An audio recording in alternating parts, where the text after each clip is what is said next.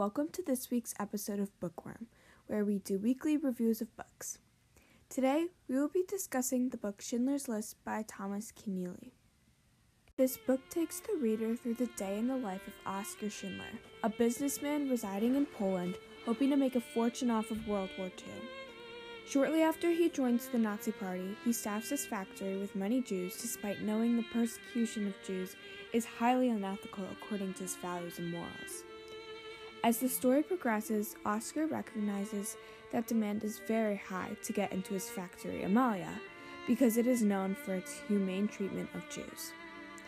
Through his factory, Oskar is able to save over 1,200 Jews from concentration camps, deeming him to be a hero.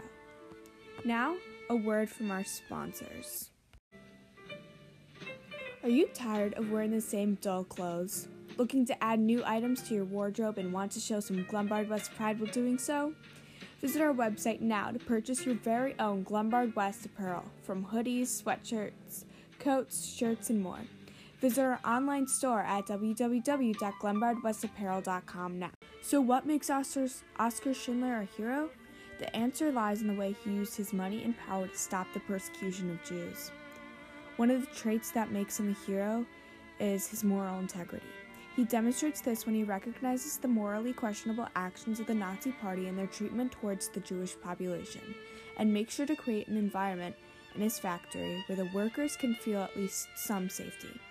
Also, Oskar shows his bravery as he faces the antagonist, Amon Gold, and deliberately lies to him to protect his workers, even though it could lead to his execution. Lastly, he expresses his heroism when he shows his incredible compassion towards people in need when he is asked to rescue a Jewish maid sister from a concentration camp. He makes it his top priority to remove her from that dangerous situation. Thank you for coming to this week's episode of Bookworm. See you soon!